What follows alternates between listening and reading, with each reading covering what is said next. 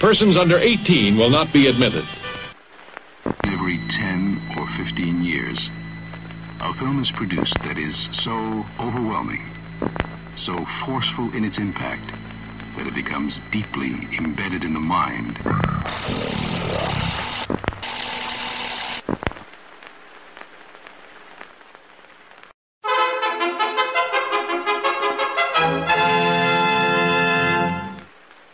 Right on the set, goddammit. Okay. Hi, everybody. I'm Mark Dodson.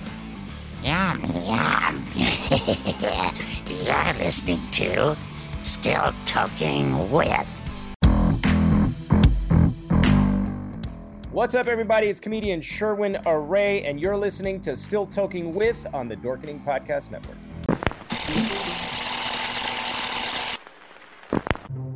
Everyone thinks because you're a zombie, you don't know good coffee. Well, they're wrong. We have very active lifestyles. It's not all wandering the countryside aimlessly or scaring passing motorists. And we all love a good cup of joe. And there's only one brew that gets my seal of approval. Deadly Grounds coffee is my guilty pleasure. Bold, robust, delicious. It's coffee that can wake the dead. With over a dozen different roasts and flavors, Deadly Grounds can satisfy the most finicky of coffee addicts. The aroma is so intoxicating. It brings all of my neighbors out of the woodwork. Deadly Grounds coffee. Coffee to die for and zombie approved. It's good to get a little deadly.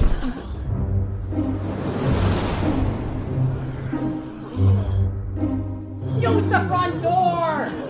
Oh, they're so disgusting. Hey, happy Wednesday, everybody. You're watching Still Talking With, powered by the Dorkening Podcast Network. We have an awesome show for you. My name's Leo. I'm the monkey behind the keyboard here. And as always, Benjamin, how's it going, bud? Fucking awesome. Fabulous. It's Wednesday. Wednesday, and you are so excited for tonight's guest. Dude, I am super excited for tonight's guest. Super excited. Hell yeah. One of the biggest things I want to know is how the Gulf of Mexico smells like cow shit. Just curious to that fact. But we'll find out, I'm sure. Like on the water? Yeah. It's all in the book. But we'll get into that too with this amazing guest. Yeah. But yeah. From what I understand, the Gulf of Mexico smells like cow shit. Wow. Okay. Yeah. Jeffrey. Good evening. What the fuck? I was caught off guard. No, not at all. Well, I was having technical difficulties while the intro was playing, so I finally got it back to where it belongs. No. So, but welcome. Let's get into it. Let's welcome Tim McBride. Hello, Tim. Hello, everybody. Good to be here, man. Hello. Well, welcome, brother. Yeah, and just recap because I'm hitting all the wrong buttons tonight. So we're talking with Tim McBride, and for the people listening on Dead Dork Radio, because I just pushed this live on Dead Dork Radio just now, like right this second. Bravo. Nice. I didn't forget. You're the man, Leo. Right? How did these pictures get all switched around here? I'm not. I used to be over here. Yeah, I was down. I bought. No, there we go. I tried to. I feel better now. What the fuck? Hey, don't do that. You just fucked with my head. Listen, I haven't finished smoking this yet. You can't do that, Leo. Yeah, they're gonna start calling me fucking Jeff now or some shit. Right? Right? I'm gonna have to grow me one of those pull toys. Yeah. Right? Yeah, it got to be about 18 or 19 inches or so long. You know, when I started growing this damn thing was when I started writing my book, and I thought, you know what? I told my kids, I'm not going to shave the damn beard off until I get my book published. And it got about that far, and I got published. So I just said, fuck it. It just became part of me, man. You know, but I got to keep trimming it every now and then. Otherwise, it starts getting tangled in my shit, and I start tripping and, Right. Nobody wants that motherfucker. Nobody wants that shit. Right? Yeah, you could go fishing for gators with that motherfucker. Yeah. See, I was Been thinking the other direction. It's like anal beads. Oh yeah, Benoit. Benoit. Yeah, yeah, dude. No, I used to have little. What are you gonna do? Weave marbles into it? Yeah, exactly. Like little beads. You just put. I used to have 6 or 8 of them on there.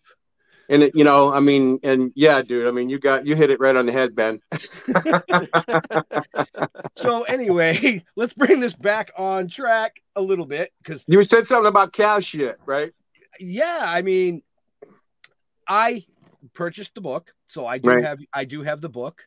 And for all you watching or listening on the radio side of things, or later on the podcast, it's in the show notes, and he's got a copy right there in his hands. Saltwater Cowboy: Rise and Fall of the Marijuana Empire. And we'll get into part of his story tonight because you were in the industry for 40 years plus. Well, no, there was 3 generations of us for 40 years. Gotcha. I managed to be the third out of the third generation, and we had a good run for about 10 years. About 10 years.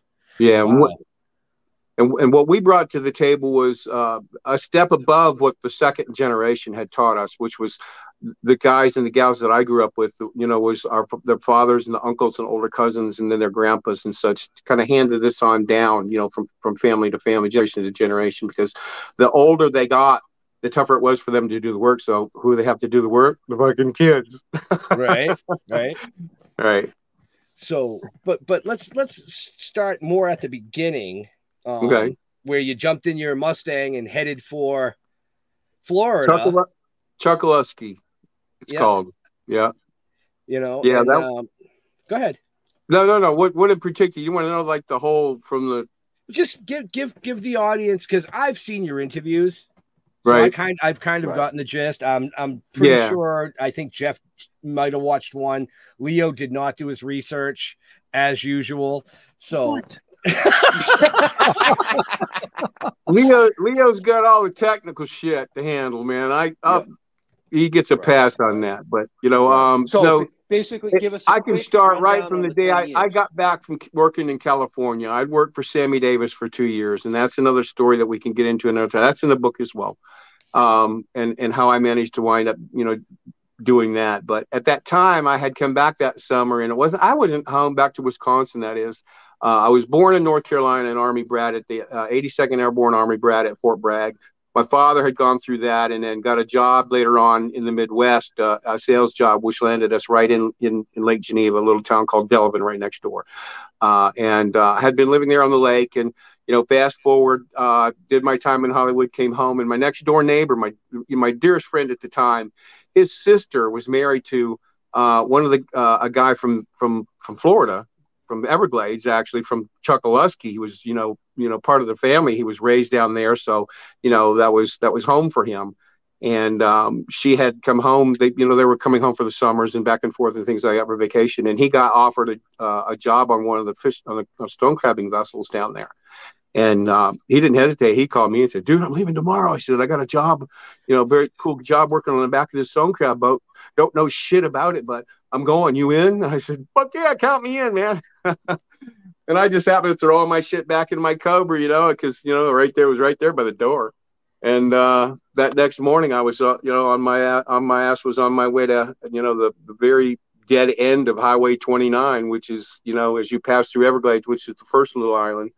Then the causeway that takes you out to Chokoloskee, which is 29 acres of just pure paradise, right in the heart of the Everglades, and right at the very northwest corner of the Everglades National Park. And that's where that's how I just wound up there, just on a whim, because I was always that kind of guy, Right. Time And to go. Yeah. And if the opportunity presented itself, the same way it did for my opportunity to work with Sammy Davis Jr. for 2 years, and I could get in a couple hours into that, but that just happened on a whim. As a matter of fact, my cousin drove his tour bus for, my cousin Joey in Ohio, and his partner Huggan drove his 40-foot Greyhound tour bus, and primarily it was driven for his Sammy's financial advisor, because he had this something to do with the dealing with the air pressure when he flew in his ear. He couldn't fly to where he had to go, so he had to take this tour bus all over the fucking country. And when he wasn't busy and driving and that kind of shit, he was home in Ohio just kicking back, watching the tube and shit. And I just happened to be in there. He said, "Hey, Timmy, why don't you come out to LA for, a couple weeks and hang out?" Like, fuck yeah. So I went out there, managed to meet them, and long story short, wound up working, doing shit for Sammy Davis himself and a few other big names, Hollywood actors and stars at that time. But the minute I got back, I was offered that opportunity again, and dude, I didn't give it a second thought. I was off to the races. And when we got down to Everglades, he had that job secured for that end of that season on that crab vessel. And there was already a guy on there from Michigan who was the second mate. There's only 3 guys on the boat. There's a captain, a first mate, second mate. There's 2 pullers on the back pulling stone crab traps. And I had taken a job helping his sister build his brother-in-law and his sister's new home that they were building on the island. So I had some kind of, I had backup in a way. Right. And, when the house got finished, I was kind of dicking around doing my thing. And the captain of the boat that Mark was working on really wasn't digging this guy from Michigan, because he didn't know who he was, where he was from, not like us, like Mark and myself. And in the book, I call him Clark because I didn't have at that time permission to use his name, although I didn't need it. I felt that because of our friendship, I was, respectful enough to not use his name, having not asked him, could I? Right. So they didn't really know this guy from Michigan. They knew where we were from. They were, Nancy's brother, for Christ's sake, who was the fish house manager's wife, who had lived there all his life. And they knew me because I was part of their family, as it were, because living right next door. So there was no ifs, ands, or buts about where we came from. Were we trying to infiltrate? Were we cops? This kind of shit, which is, one of the things that, for all those years is something that they looked out very carefully for. New people in town, they're always like, nobody really wants to know them, that kind of thing. It's terrible. It's terrible to say with regards to, those types of people. But when it came to tourism and the guides and the people that interacted with the public and like that, they didn't have that attitude because most of those guys weren't involved anyways. But that being said, the captain didn't want this guy on the boat. So it only took him about a week to work his ass so fucking hard that he quit.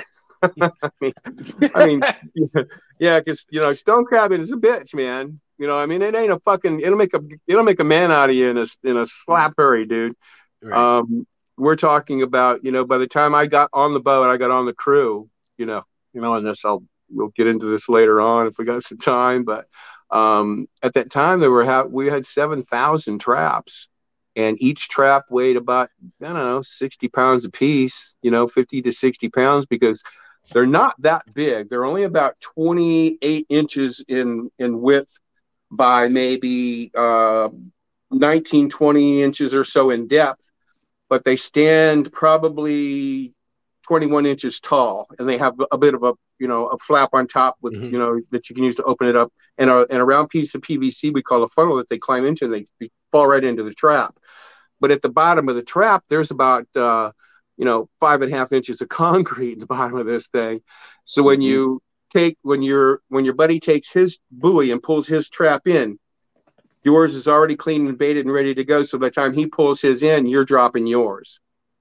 So it's a song and dance between these rows of traps, whereby he picks one up, I drop one. I drop one, he picks one up. So there's always one in place of where we picked one up. Right. And those lines, because there are so many of them, 700 of them, they run for 18 miles. These lines can run 18 miles one direction. Then we'll stop and have lunch, and then we'll skip over maybe 50, 70 yards or so, and we'll pull 350 more, the other half, back the other direction, so we're not twice as far away from where we started. Right. And having 7,000 of these, we're pulling 700 a day. We pull 700 here, and then we go to another spot, 700, and we make our rounds so these other traps have a chance to soak to get their catch on them. So just by their very nature, these boats are designed to haul traps. They're perfectly designed for hauling bales of pot too, Right? But so my getting on this boat came rather tongue-in-cheekishly, if you rather. The captain and Mark knew that I would be okay with hauling pot, whatever. Right. So I was imparted the scenario by which this whole thing takes place. You get on about 4 in the morning, and you haul ass offshore to whatever line of traps you may be going to at the Gulf at that time. And when you get there, you begin to pull the first buoy. It's got a stick stuck in it. So, it's the end buoy. The LORAN, at that time we were using LORAN. They didn't have the GPSs.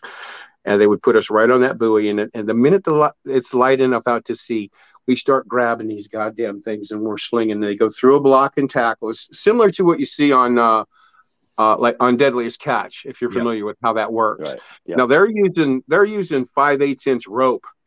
We're using 3/8 inch nylon line because ours are only 50 pounds. Theirs are over 1,000 when they're full.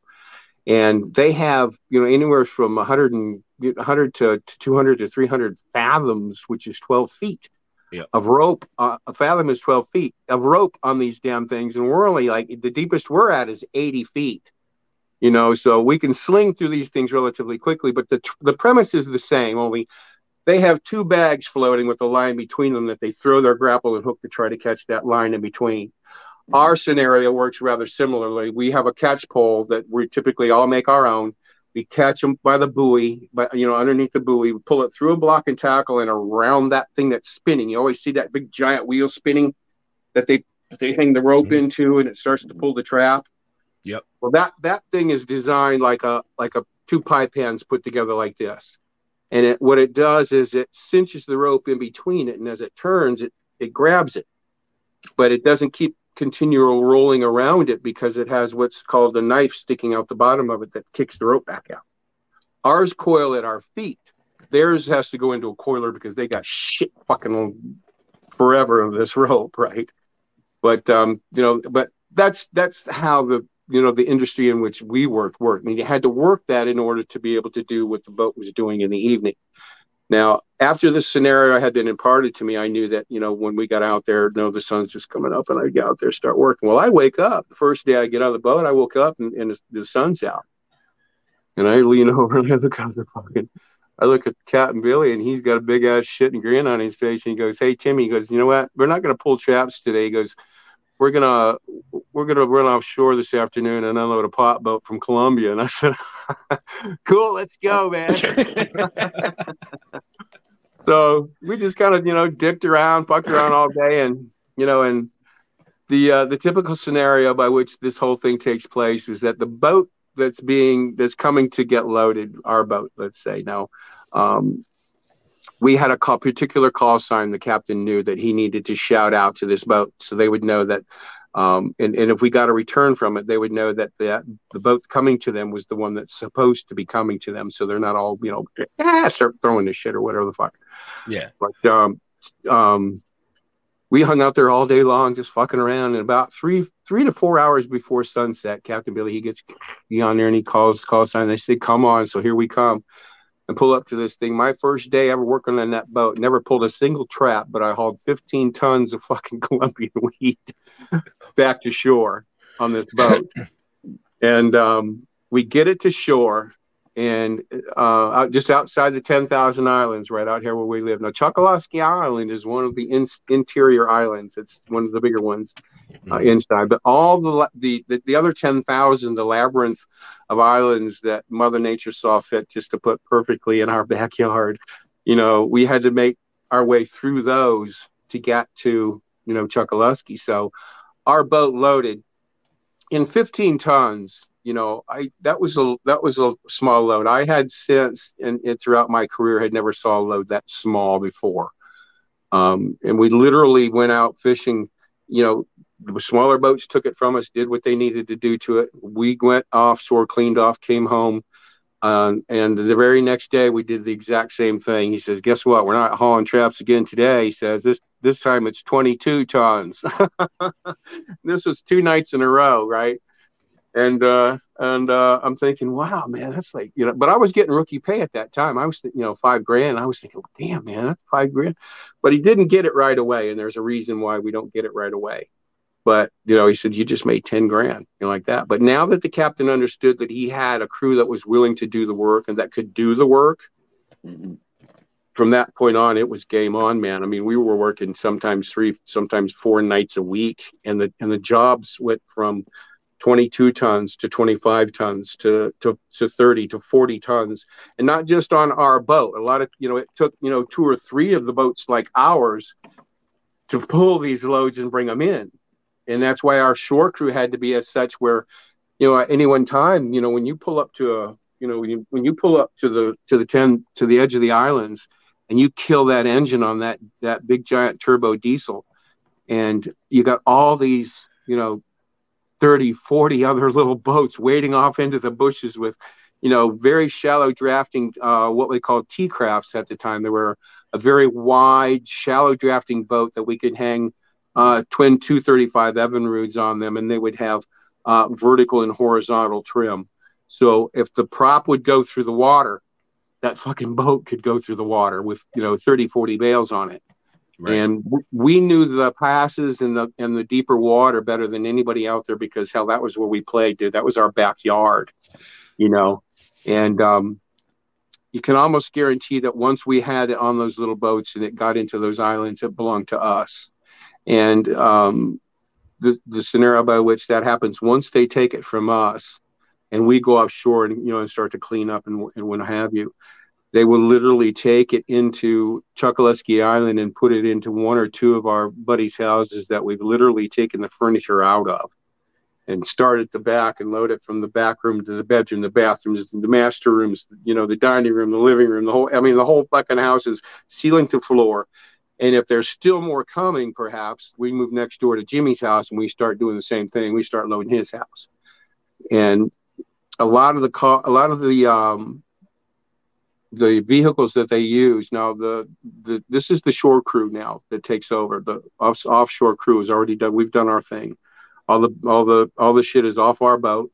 It's off the little boats, and everybody goes and scatters and cleans and hides these boats, because you can't just have one little town of villagers of an island of 129 acres with the entire town of less than 500 people with 50 of these small drafting boats. I mean, hello, like this. So they gotta go hide them, right, and get them out of sight and shit, because it's just a little much. But that being said, the a lot of the guys who were the drivers, and the drivers never own the vehicles that are being used to haul this stuff to Miami, and the owners of the boats are never the ones that own the boats, and there's a reason for that as well. But once the night job is over, now it's our job to get to the mothership, get back to shore, get it off onto the little boats that can go, the 15, 20, 30 little boats that can go through the shallows and unload at the dock and throw it into the house. Now, if they're not putting it into the house, they're stuffing it into somebody's car, van, truck, or whatever the case may be, and they drive it home and park it in their driveway and just leave it there, and then they have a 2-meter radio. We must have had 150 of these damn things. And they had a 5-digit combination on top of them where, everybody could talk, because, when you're doing something like this, communication is absolutely key to everything that you do. And so everybody takes a radio, and, the next day, and then everybody goes to bed or to sleep if there's time still. And us, we just go offshore, we rinse down and wash down, and we sit next to another line of traps that we're going to go ahead and just pull some of the next day, so we can come in with something, because it's not untypical for a boat to spend the night, or, with, whatever mechanical troubles or whatever the case may be. But so it was never any suspicion with that regard. Right. But the next day is when the shore crew takes over, and that's when the stuff is taken to Miami during broad daylight. And the crazy thing about it is there's only one way to get to Miami from where we are. There's one road in Everglades. That's Highway 29. There's only one goddamn road to Miami, and that's US 41. I mean, it's not like we had our choice of, go here, go there, right, or whatever, I mean, it was, and it's a funny story about, having been interviewed, back when I got busted about that, and I asked these 2 stupid Treasury agents if they understood the geography of Everglades City. Well, yeah. And I said, okay, well, how many roads in there and out of there are there? Well, there's one. Yeah, there's one. I said, well, how many are there directly from there to Miami? Well, there's one. fucking right. There's one. And I didn't get all those millions of pounds of shit to Miami on the backs of pelicans and fucking porpoises. I told him. It went right down that one fucking road, man. 9 times out of 10, my people are waving at you while we're doing it. I mean, masters of hide in plain sight, because who would suspect that you're taking out, in 2 nights' time, you're doing 44,000, you're doing 74,000 pounds of shit you got to get off that island, and how the fuck are you going to get it off there? Well, right down that one fucking road that there is going in there. That's a little 2-lane road too. Yeah, well, yeah. You know what? It's ridiculous to think that, that they didn't have a clue. I mean, they had no fucking clue whatsoever, but when it comes to seeing it come in as many different ways that I have seen it come, all across the Caribbean, I've seen it come out of, Jamaica, all through Central America, and Mexico and Belize, Honduras, and even before Belize became Belize, and when it was British Honduras, and Panama, and even Colombia, the northern coast of Colombia, Barranquilla City. Jamaica was, I think, by far the best time ever. I always loved going to Jamaica for some whatever reason. It was so more relaxed there because, people have this weird misconception about it being so easy to go to Colombia and get a load of weed and just get out of there. Well, you got to put up with almost the same shit down there that you have to put up with here. The only difference down there is that, most of them guys can be bought. And it doesn't matter, but sometimes they don't allow you to bring the boat right up to shore. And a lot of times it may take, if you've got a 60, 70, 80,000 pound, 40 ton, or say 50 ton load, a lot of times it has to get loaded little bits by bits every night, from smaller boats, because they won't allow that boat to come to shore unless they pay more money.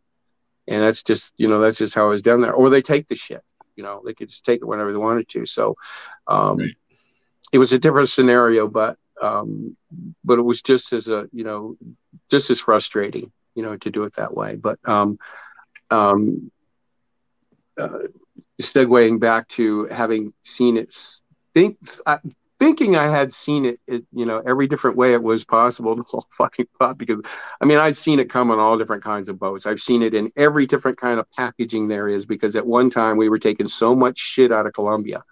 It was ridiculous. They were running out of bag burlap type of sacks to put it into. I had seen this shit ultimately come in, and I didn't know that. None of us knew that Purina made monkey chow at that time, or even elephant chow and stupid shit like that for zoos. Wow. Yeah. So they went out of the sugar bags, the Coke, the coffee burlap.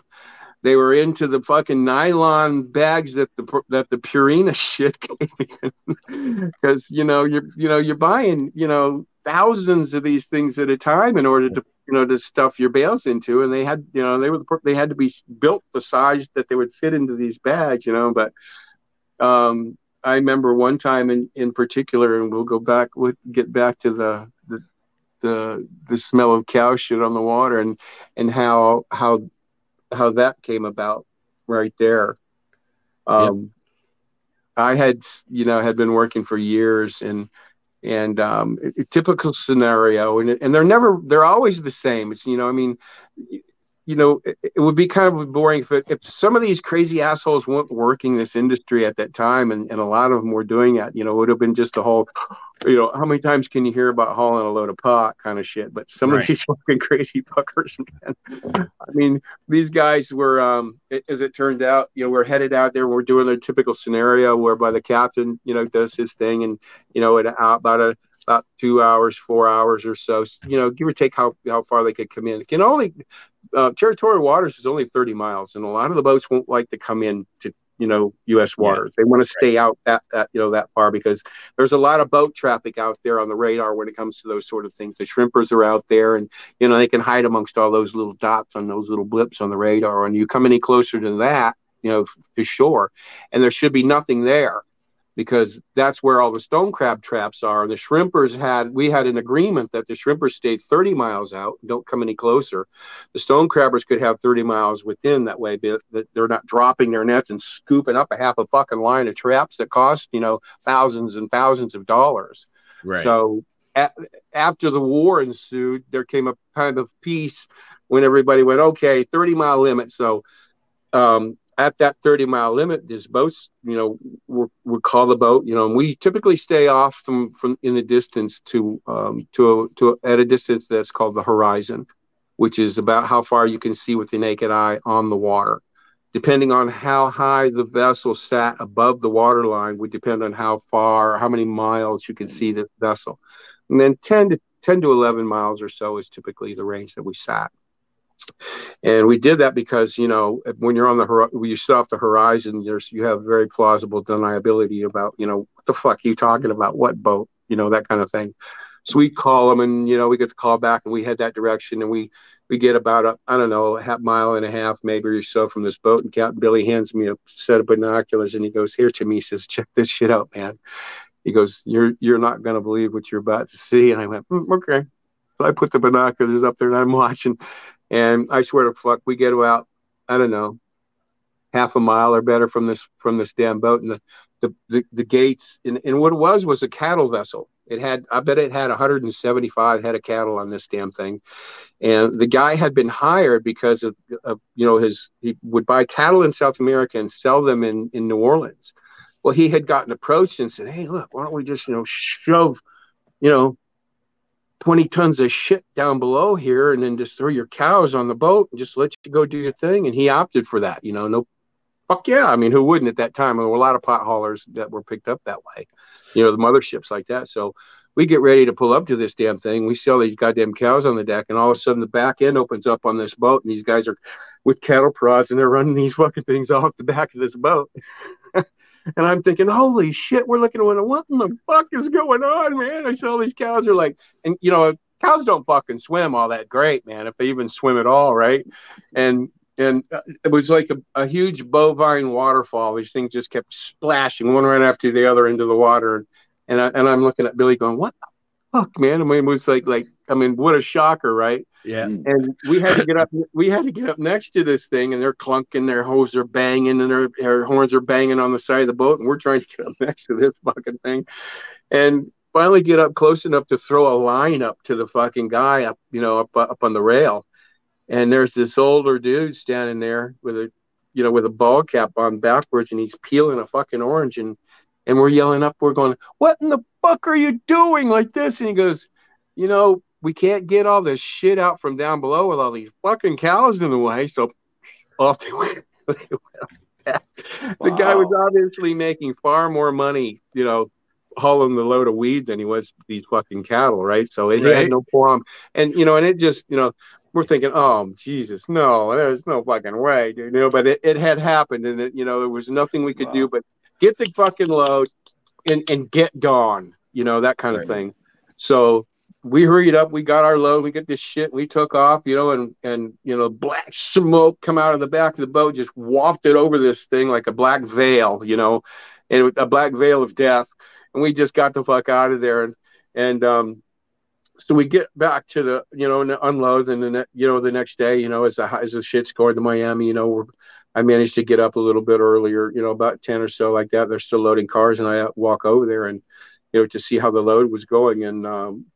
And we happened to be talking about it, and we mentioned the fact, these crazy motherfuckers, you won't believe it. They threw these fucking cows in the water. So we're telling these guys on the shore crew, the bail handler, was this crazy ass story, right? And so we had done about maybe 3-4 different jobs. In the meantime, maybe 3 weeks or better go by, and then here comes this same fucking boat again, and we're thinking, Jesus, what the fuck's going on? So, and the same scenario, only this time he has pigs, he's got goats, he's got sheep, he's got fucking chickens. And for somehow, and I didn't know until later on, he had these little fucking spider monkeys. He must have had like 20 or 30 of these little bastards running around on this boat, just free ranging. And it turns out that when the boat can get loaded at the dock, in Colombia, if it can manage to get up that close to it, the little monkeys come down out of the trees. They start eating the goddamn seeds out of the fucking shake and shit in the bales off the boat. And they wind up passing out amongst the bales. Next thing you know, when the boat's ready to haul ass and leave, they're 60 miles offshore. When these fuckers wake up, there's nowhere for them to go. They're stuck on this boat. So, same scenario. I'm watching, open the fucking gates, off go the cows. And just like that, I think them fucking monkeys knew exactly what was going on, because there wasn't a spot on that light mask or on any one of them antennas that didn't have a fucking monkey on it. Because, it was like they knew these fuckers were going off the boat. But the cows and the pigs and the chickens and all that, they were cool. It was just too many cows, right? So, one more time we pull up there, we yelled up at the guy, and I said, and we said, you know what, you just can't fucking do this anymore. Don't come back. We don't want to see your ass here again for two fucking reasons, two really main reasons. First of all, the poor fucking cows, for Christ's sake, and second of all, it's very much one thing to be, strolling down the beach, picking up shells and shit and tripping over a dead fish. But it's very much another to be strolling down the beach and picking up shells and trip and fall over a dead fucking cow. Because They said they started washing up on Naples Beach and then Fort Myers Beach. I said, nah, not anymore, because somebody's going to wonder where the fuck the cows came from, right? So that was the end of that one. So we get back and we tell these guys, the same fucking guys came back, man. And they're like, well, aren't you just a bunch of fucking cowboys, man? And that's how the saltwater cowboys, and that's how the original three guys on the boat got called that, So, but eventually it caught on in town, and over the years it caught on, and it just, it's just a term, for a pot hauler, Right. And that's how that happened. Like, I mean, there's so many stories that you can tell. Right. We're at a good stop and break for a commercial. Yeah. Sure. So we're gonna take a quick commercial break, but everybody watching, listening, I know we got a ton of people out there. You can find everything you need to know about this awesome guest. Where, Leo? In the show notes, up above or down below, depending on where you're watching or listening to us. And I know there's a link for the book, which you got to buy the book, because there's no fucking way we're going to sit here for 10 hours to talk to him tonight. Dude, I was contracted for 80,000 words. I wrote 86,000. I edited out 200,000. To the version you read now, so. Go ahead, Leo. Yeah, and I'll let you think about this. You probably just answered it, but Jeremy is asking, Tim, what's been the scariest moment of your life, and why you think of that? I am going to play the ads. So here we go. Good.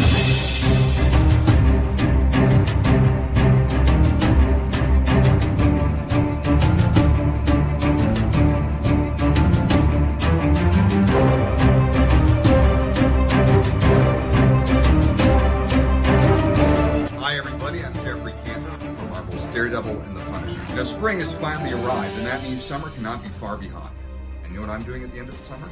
I'm going down to Maryland for the Pop and Horror Con, August 27th and 28th. I hope to see you there. It's going to be a great time.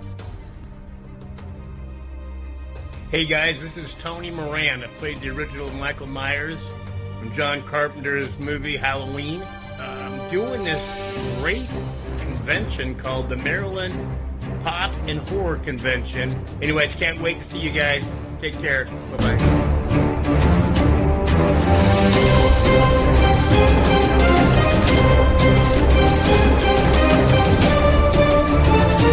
Hey kids, George Lowe here, voice of TV's beloved Space Ghost.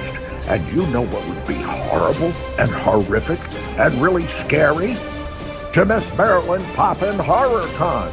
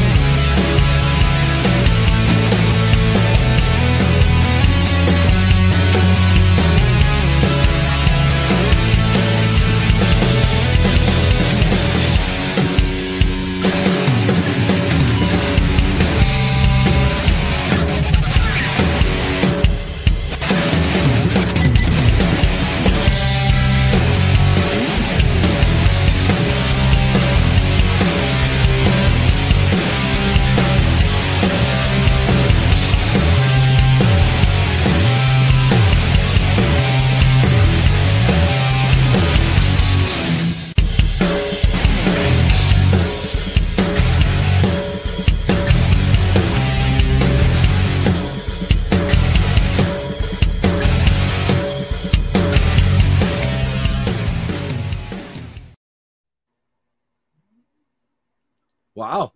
So Leo's still off camera, and we lost Jeff. I saw somebody disappear during that. I thought it was you. I was like, oh shit, we lost him again. No, I'm in hanging, man. It was fucking Jeff.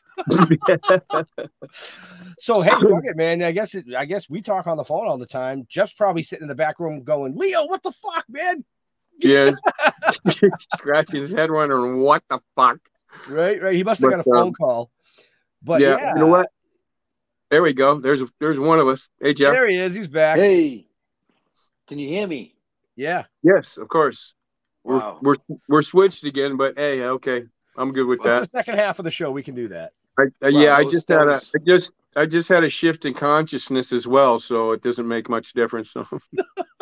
Right. Well, the gummy was starting to kick in too, and I was like, "Oh fuck!" Oh, nice. Never could manage the edible, man. Always, my tolerance is such that I had to eat so much of it gives me a stomach ache. Right. Oh yeah. See, I'm not. Yeah. I don't have to eat that much. But Leo, what's up, bro? Oh no, I messaged Ben. Quick bio break. Bio break. That's what we say at work. Oh. Bio break. Have you used the little boys' room? Yes. Right. So the question that your viewer posed was what the scariest time that I had ever. What's an event? What's one of the scariest moments that you've had? Well, to be quite truthfully with you, I have been to who I call in my book the boss's mansion in Colombia a number of times, and when I first met him, I had no fear whatsoever. It was just like every day, ordinary, like I was a kid and I'd done this before. I met people in Jamaica. I met people in Central America and in Jamaica. I had done $100 million marijuana deals in downtown Miami on a street corner in front of a Cuban cafe, dunking Cuban bread into a Cuban coffee with a handshake, and this misguided conception about these dimly lit back rooms that are smoky filled and the guns on the tables and the guys in the background that you can barely see.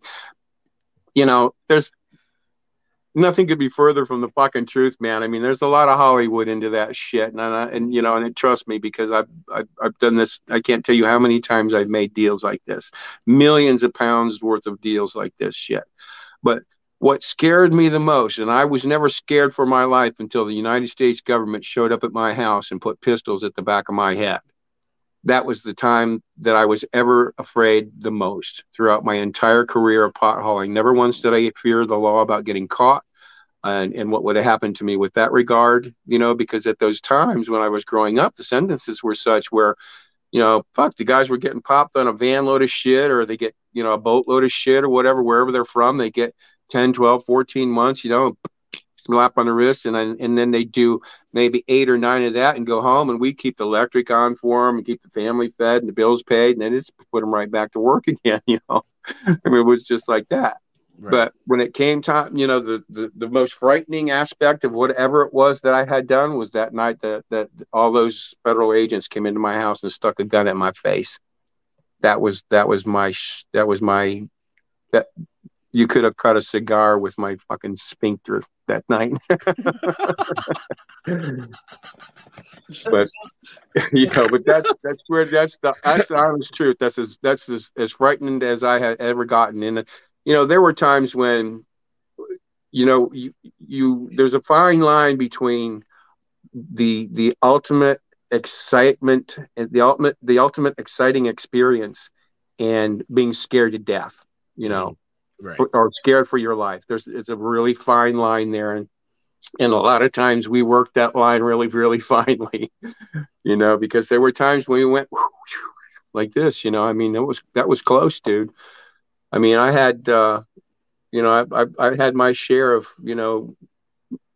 almost getting there, but never in the time that I had been involved in all the years that I've been involved in this, and I grew up in the industry, did I ever worry about getting caught? Because first of all, we're kids, and we're growing up with these guys, and we're working and we're learning. And if they're not afraid, well, fuck, why should we be afraid? You know, it was that kind of mentality. And there's just so much to tell about, you know, the goings on or the inner workings of the whole thing and the hierarchy and all of that. What piques your curiosity the most? What would you be more interested in hearing? Because, dude, like, you know, Ben, you know, I could sit here for another 4 or 5 hours and just I know. I watched an interview that you did recently, and you spoke about how you went into a car dealership. Right. And bought, I believe it was a Vet, and then realized they had some ragtop Jeeps. Right. They were affordable. So tell our viewers and listeners that quick, because it's a quick little story about what you guys did and all that. But I think it's fucking hilarious. Right. Well, this is one of those ways in which we learned how to spend money and not have anything to show for it. And when you're making, like I was as a kid, you know, I'm just turned 21. I'm averaging over $150,000 in cash a week, you know, and so are all my buddies. You know, everybody else is making cash too. So, you know, even today, you're required when you spend more than $10,000, you're required to fill out what's called a cash transaction receipt, a CTR. And they then in turn claim that to the IR, you know, the Internal Revenue Service and blah, blah, blah, that bullshit. But even during the day that I was running, you know, there were ways to circumvent that. You know, I mean, we knew too many people in the business, and club owners and boat owners and boat builders and boat sellers that knew us well enough to know that, you know, we could come in and just pay them the cash in increments. You know, we're like that. We're good for it. You know, fuck. But they would. Remind me what we were talking about. You know, there's just so much that buying the Jeeps and what you did. Tell. Yeah, well, yeah, because that reminded me of another time about buying a truck for a dude. But no, there was no real big grocery store in Everglades City. There was a small grocery that's sufficed for odds and ends and things like that, and quick necessities or a quick meal like that. But we go into town to the supermarkets, to the bigger chains and and I'm on my way into town to go grocery shop, and I pass a Chevy dealer and I see this badass Corvette, man. It's like got fat tires all the way around. It's got mag wheels. It's got the ground effects, just badass thing. And I just went, whoop, I pulled right in there. Come to find out, it was the owner of the dealership's son had just turned it in and bought something new. And I said, I want that car, just like that. I said, that's mine right there. So I bought that car right there. But as I'm on the phone, and I'm driving a Cobra now, and I'm on the phone calling a couple of my, one of my buddies back in Everglades, and I'm saying, to bring one of the other guys up to drive my, my Cobra home. And while I'm on the phone, I'm looking out into the yard, and they got these ragtop Jeeps for sale, and they're like $87.95 a piece, brand new, and I'm thinking, holy fucking hell, what? And so I called, and when I answered the phone, I said, get Jimmy, Teddy, Willie, and Brandon and all those guys and Mikey, and get their asses up here. They got Jeeps for under $10,000. Let's go have a blast, man. So it wasn't 45 minutes later. Here comes a bunch of my buddies. There was like 7 of us, and we each bought a Jeep, and we take it out to this to the place, this local hangout we call Bad Luck Prairie, where it's just wide open prairie, and then there's some some hammocks and things out there that with taller trees that you can find shade in, and we left our cars parked there at the dealership and grabbed all 7 of these Jeeps and hauled the fuck ass out to Bad Luck Prairie and had one mean ass fucking demolition derby with these things, man. It was just a riot for hours. We just crunched and crashed and and just rolled these things over. When I say roll it over, the girlfriend that I was with when I wrote about in the book, this dingbat blonde, she was one of the hottest bartenders in town, of course, but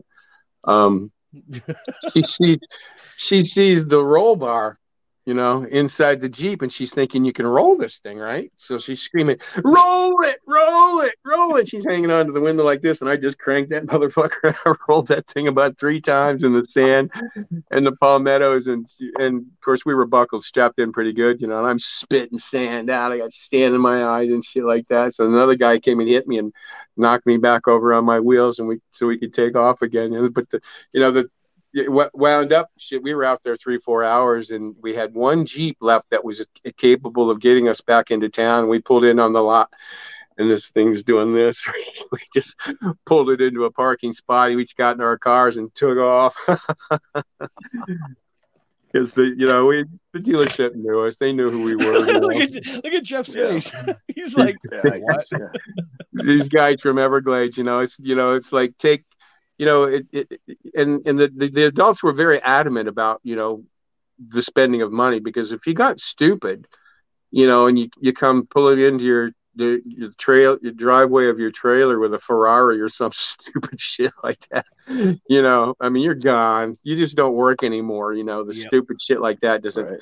But I had bought that Corvette only in that, stone crabbing in itself is a very lucrative job. It's it'll bust your ass and make a fucking man out of you, but you can stick to it, and the captain is willing to move the traps when they need to be moved, and a crew that'll work hard like that. It wouldn't have, it was nothing for me to bring home in those days. And we're talking about 79, 80 and 81 and 82 and like that, bringing home $500, $600, $700, $1,200 a week. That was a lot of money in those days. Yeah. So I could afford to live within a certain means. And that being said, in order to not stick out like a sore fucking thumb, like most of the adults didn't want you to, because like I said, if you did, you just didn't work anymore, and they needed kids because we were their asset. These old men aren't out there humping, 70-pound bales, 800 or 1,000 of them a couple times a night. Fuck no, that's why they had all these kids, right? But I could live according to those means, but where the difference was made when you talk about real money was when you open the door of the trailer and you walk inside and you see the real plush Berber carpet and all the new leather furniture and all the high-tech appliances and high-tech stereo and televisions and all kind of shit all through the fucking house, just just decked out. That's where the difference was made. Just a really obscure trailer turned into this, Beverly Hillbillies mansion when you open the fucking door.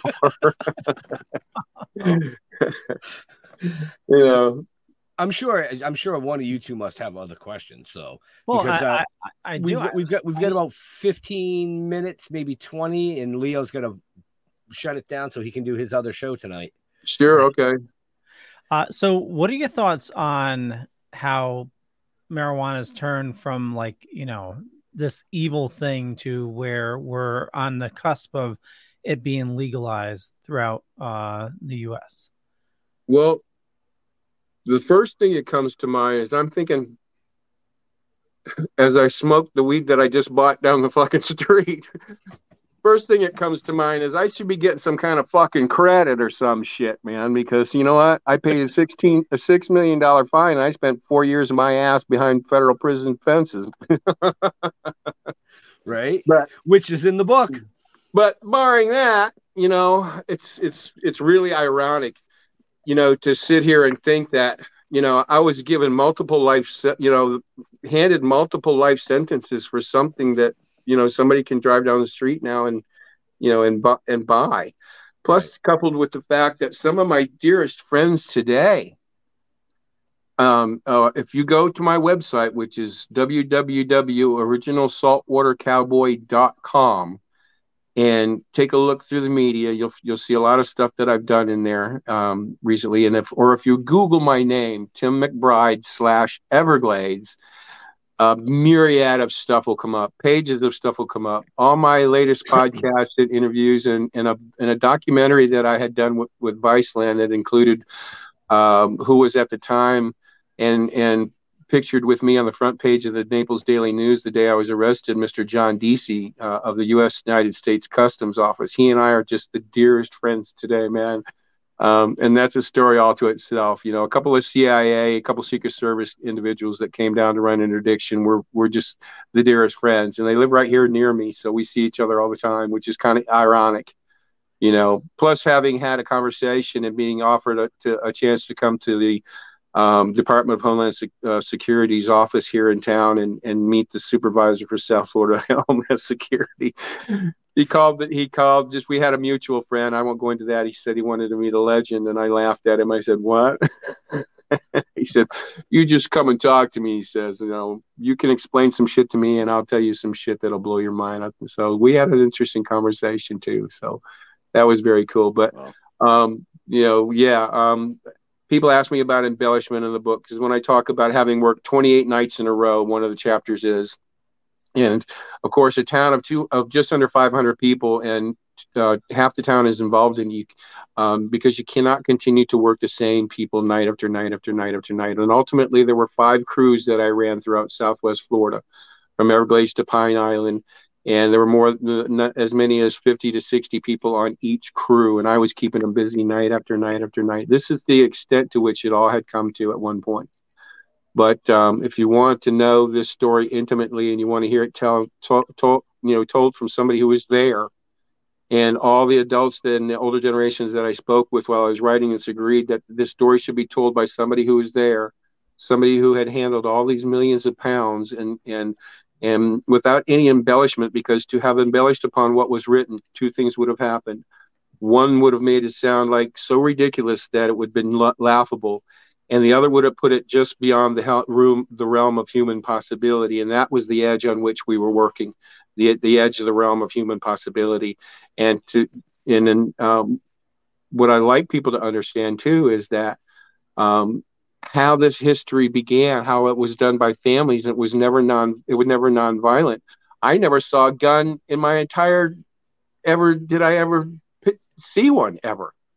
There's a story in Colombia where I picked up one time on my way out the door, only because everybody else was grabbing them, but I never fired it, or I never fucked with it or anything like that. But because they were generational as well, the families that we were purchasing around the Caribbean from. So that's how this all, and they should know that there was a way that this could have been done that way, and never once did we ever fire a shot. And I asked the Homeland Security advisor that same day we were talking, how does it feel having taken this out of the hands of people for generations that never fired a shot at you, never a single fucking shot, to what's happening with the 30,000+ deaths in Mexico because of you let them have it, basically.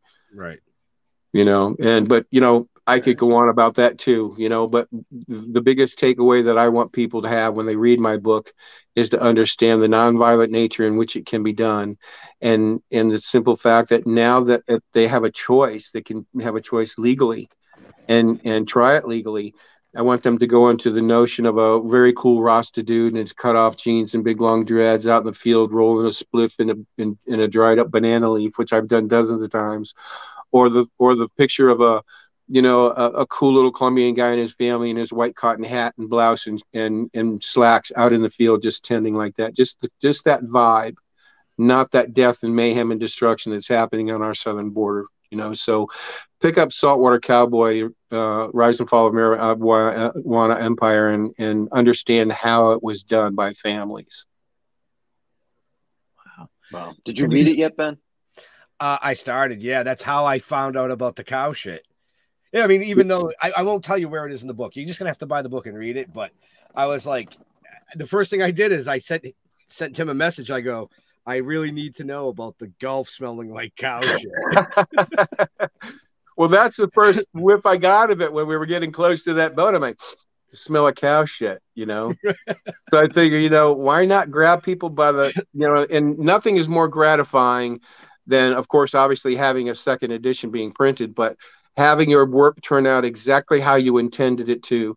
And that's to grab the reader by their ass and pull them to the front of their seat and keep them there to the last words read. And, a lot of the 118 reviews that I've gotten so far on Amazon say pretty much the very same thing. One guy kind of went off the rails because I think he was a cop or a correctional officer or some shit. But the very last sentence was, I wouldn't mind having a beer with the guy. Right. Which I thought was kind of cool. All right, Jeff, what about you? You must have a question. I'm just loving his stories. Okay. I just figured I'd give you the opportunity. No, I've been sitting there. I'm all gummied up, and I'm like, oh, yeah. Yeah. Well, I could tell you another short story if you'd like. Fire it. I'm not got any lack of those fuckers laying around, man. Oh, let's see. Where do I begin? Yeah,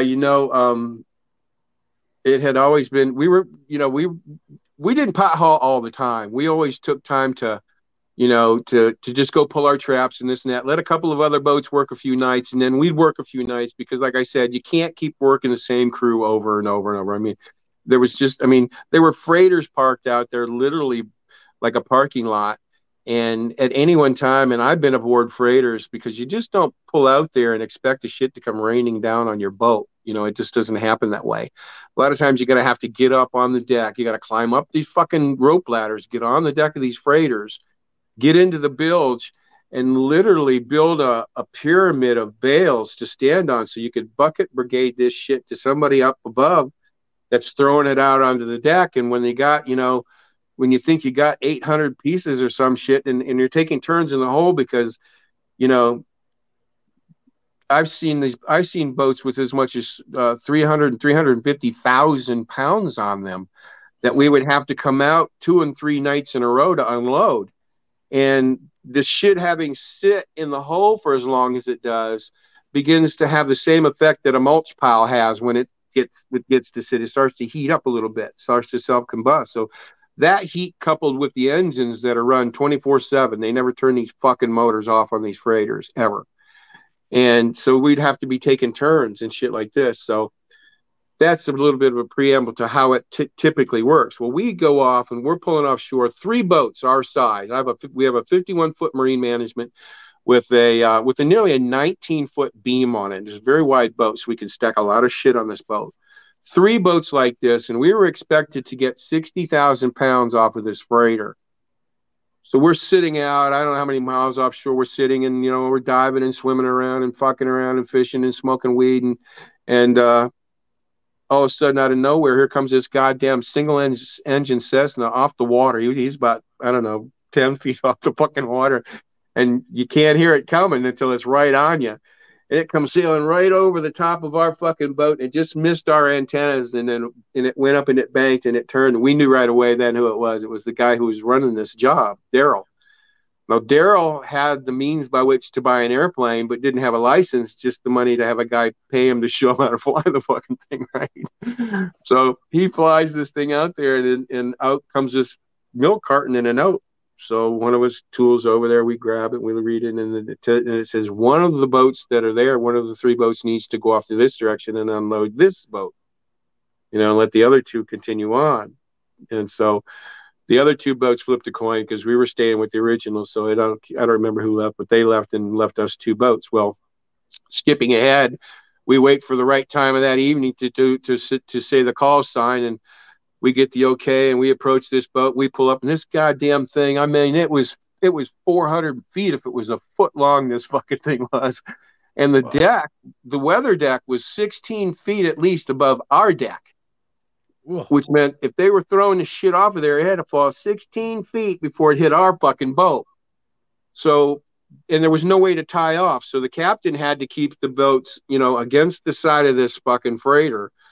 And as it turned out, we didn't have to get on board, because I bet you there were, 70 or 80 of these black fellas on there that were in a single file. They would go down one hatch opening, a doorway down, and come out another hatchway on the other side of the deck, with a bale on their shoulder each, single file, one right after the other, single file, down and up and down and up. There were 80 of these, at least 80 of these guys.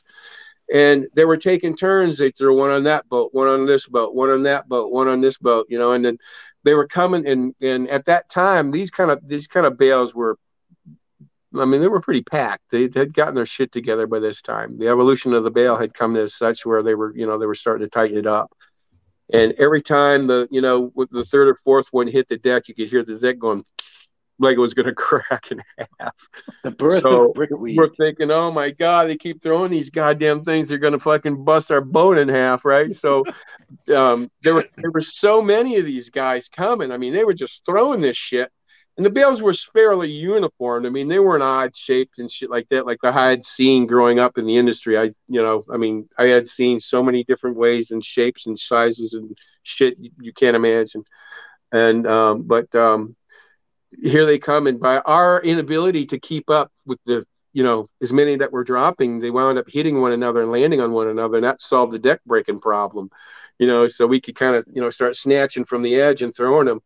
And we had them up on the bow of the boat, up to the windows. We had them around the edge of the wheelhouse up to the windows. We had them sitting on top of the deck of the wheelhouse, just high enough so the radar could turn. And that was straight back to the stern of the boat. And we're talking about from the deck to the top of the wheelhouse was probably about 11 feet. And we were just stacking these things. And we figured 60,000 pounds, maybe 450 of them or so, something like that would be a load. So the captain, he's kind of rough counting, he's in the wheelhouse because we're doing the work, and he's keeping the boat up there next to us, next to the freighter, and he's counting. And he said, okay, well, that should be about enough. So I yell up to this fucking guy. He's leaning up there against the edge, and he's looking down at me. And I go, how many more? And he looks over at me in his half-assed fucking English. He's yelling, 50 more. So I said, okay, 50 more. I tell him, Billy, 50 more of these fucking things. And he's peeling an orange. This guy's, he's another one peeling an orange, the captain. And so we're counting between the two boats, 50, 60, like, so I said, fucking this shit. So we both, captain and I, Billy and I both yelled up at the same time, how many more of these fuckers are there? And the guy goes, 50 more. Right away, I'm thinking this stupid motherfucker. He's not from around here. Obviously, he knows one number, and that's 50. Right? So they kept throwing these goddamn things, and a boat can only carry so much. I mean, and we can only put so much weight on this thing before the deck itself. And I don't know if you know what, any of your listeners know what. I'm sure they do know what scuppers are. On a boat, whereby the rainwater and the deck water can rinse and go off the back of the boat and into the water. Well, you sink a boat down to those scuppers and it starts taking on water. Yep. You're going the fuck under, man. Well, we're yelling at these guys, hey, fuck this shit. So we had to literally take a life preserver and a knife and cut it apart, take the innards out of it and start stuffing the scupper holes and jamming them full to keep us from taking on water. And at the same time we're doing this, the captain's firing up the boat, and we're leaving. We're getting away from these fuckers because they're going to sink us, right? we start pulling away from this fucking thing, and there was still some light out. I mean, it's still probably about another hour, daylight or so, and we're just chugging, man. At this, because of these types of loads, we're just, we're barely moving. But we have got riding alongside of us what we called and paid for was a chase boat, which was some type of very fast offshore deep V, go fast that'll do 70 miles an hour for your ass will hit the seat kind of a boat, with a handheld radar on it. So if we get, we're watching our radar and it looks like we're going to be boarded or somebody's coming, target's coming at us on our radar, we can get off on this thing and haul ass into the night and go. So we had a way out. So that being said, we're watching this thing. We're pulling away from this freighter. And as far as I could see with binoculars, these assholes kept throwing the shit overboard. They were for an hour, they were still throwing shit off of there. And I'm thinking, Jesus Christ, I bet they threw 40, 50,000 more pounds of shit in the water. Wow. And it's not, and I come to find out was not in those days untypical for a scenario like that to happen. Even had we had a third boat, we wouldn't have gotten it all. I've seen boats, that are supposed to have only 40 tons on them or so, or 30 tons, and we'd take half, another boat would take half, and they'd still be throwing, some shit away, because if you could, it's a dollars and cents game, this whole thing is. And I'll add a little bit of a caveat to this with regards to violence, at that level. And the reason why we were families oriented was because there's no violence at that level simply because of the dollars and cents of it all. If a guy can fly like myself, can fly to Colombia and buy for $10 a pound Colombian weed, I can buy 30,000 pounds, 15 tons for $300,000. That's one night of drinking bar money for some cocaine cowboy fool over in Miami. I'll haul as much of his shifts as he wants, man, no problem. So I can take $300,000 in between 8 and 14 days, depending on any weather, for unforeseen weather patterns or what have you coming through the Gulf. I can turn 300 grand into 15 million in 8 days, minus my fee for a job that size, which is right around $7,200,000 or something like that, which I would pay my crew and everybody that worked, and then myself, which was what was left over. They have now made $10 million. They made $9,700,000 plus their $300,000 back. So these fuckers aren't shooting at me, man. They can't give me money fast enough to go back. And one of the more simpler scenarios that I can take a little bit further, just do the math a little bit further and say that, okay, I made $9,700,000 for this guy on a $300,000 investment. Take that $300,000, that same $300,000, divide it back into $9,700,000, and it comes out to 32. That 32 represents the number of loads that I have to get back into him. I can lose 31 of those. All I need to do is get that 32nd load in. They've not lost money, even still at that point. Right. That's how stupid it is. I mean, and I never lost one for them. I never lost a load. I mean, we've seen a lot of shit, people get scared or guys, because we're not the only pothaulers working out there, man. And I'm not going to ever say that we were, there was the odd, guys here doing their thing and, whatever like that. Some got in, some didn't, but hey, more fucking power to you, man. I'm only able to talk about a town that was able to integrate it into a way of life spanning 40 years and 3 generations and running the southern waters in the Caribbean with impunity, that sort of thing.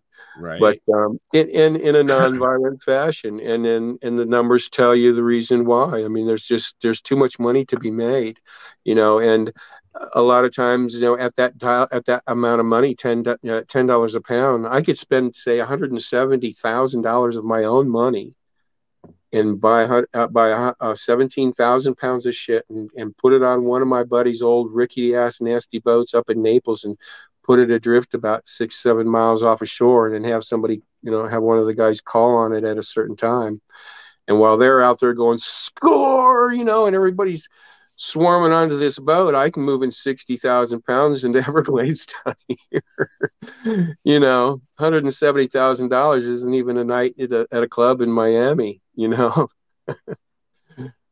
don't care. Let them have it. Let them score. They're pat themselves on the back all they want to, but Right. So I know Leo has another show tonight, so we probably should wrap this up so he can get going on it. Absolutely. But Leo, my apologies if I get no. I enjoyed it. I got to read the book now. Yeah, this has been a great show, and there's much, much more that people can find out about you by picking up the book. And the book is Leo. Yeah, you can find everything in the show notes up above or down below, depending on where you're watching or listening to us. And for me, just Google Leo Pond. You'll find a bunch of stuff. Could be true, could be not. I'm not going to say which is which, but I run a little thing called the Dorkening Podcast Network. We got a ton of awesome shows on our network, a lot of awesome people doing a lot of awesome stuff. Head on over to thedorkening.com, which you can find all the latest episodes of all the shows on the network right there. And Tim, where do you like people interacting with you on social media? I like them to check me out at Original Saltwater Cowboy on Instagram. And if they would like to, I'm the second editions of my book are have just now come out. Amazon has them now. Feel free to do that. But I'm going to be putting up a link very soon on my, to my email through my Instagram. So that's at Original Saltwater Cowboy Instagram. Awesome. Jeffrey. Excellent. Wow. Unbelievable stories. I loved it. Thank you, Jeff. Anything. Awesome meeting you, dude. Fucking nothing. Oh, sitting totally. All gummied out. So, as for me, just go to stilltalking.com. You'll find out everything you need to know about us. Talking with the Dead on Facebook. Okay, Benjamin. I've got to get more guests like this because, man, he didn't say a fucking word all night at all. People are going to be listening to the podcast. I was enthralled with the story. Where's the host? Where's that guy, Jeff? He usually has a smart-ass comment for somebody. He hasn't said a word. Benjamin, my man, there is so much more. So much more. There is. And, I would love to get you on again at another date. You know, there's a lot of it. There's a lot of it's future. not in the book. There's just Right. there's too much to tell to be able to write in the book, man. I mean, there's some funny shit. There you go, Leo. We've got like what 15 shows now on the network to do interviews. Oh yeah, we'll have to do a Tim McBride marathon. You know, I did a thing in Canada for 2 years whereby I had a segment that I did once a week every at 4:20 every Thursday. For 2 years, once a week, I never repeated the same story. Dude. Wow. We're gonna talk on the phone tomorrow. Cool. Because we have a radio station and we were looking for content for the fucking 420, weren't we, Leo? Well, you were. All right. Look at that. Cool. So yeah. Awesome. Jeff, Leo, it's been a pleasure meeting you guys. It's been amazing. Thank you, sir. You know, I see good things coming in the future from this. But to all our veterans and first responders, we want to thank you for doing what you do every week. So people like us can do what we do. Stay safe. We're out of here. We'll see you next week. Catch you later. Bye.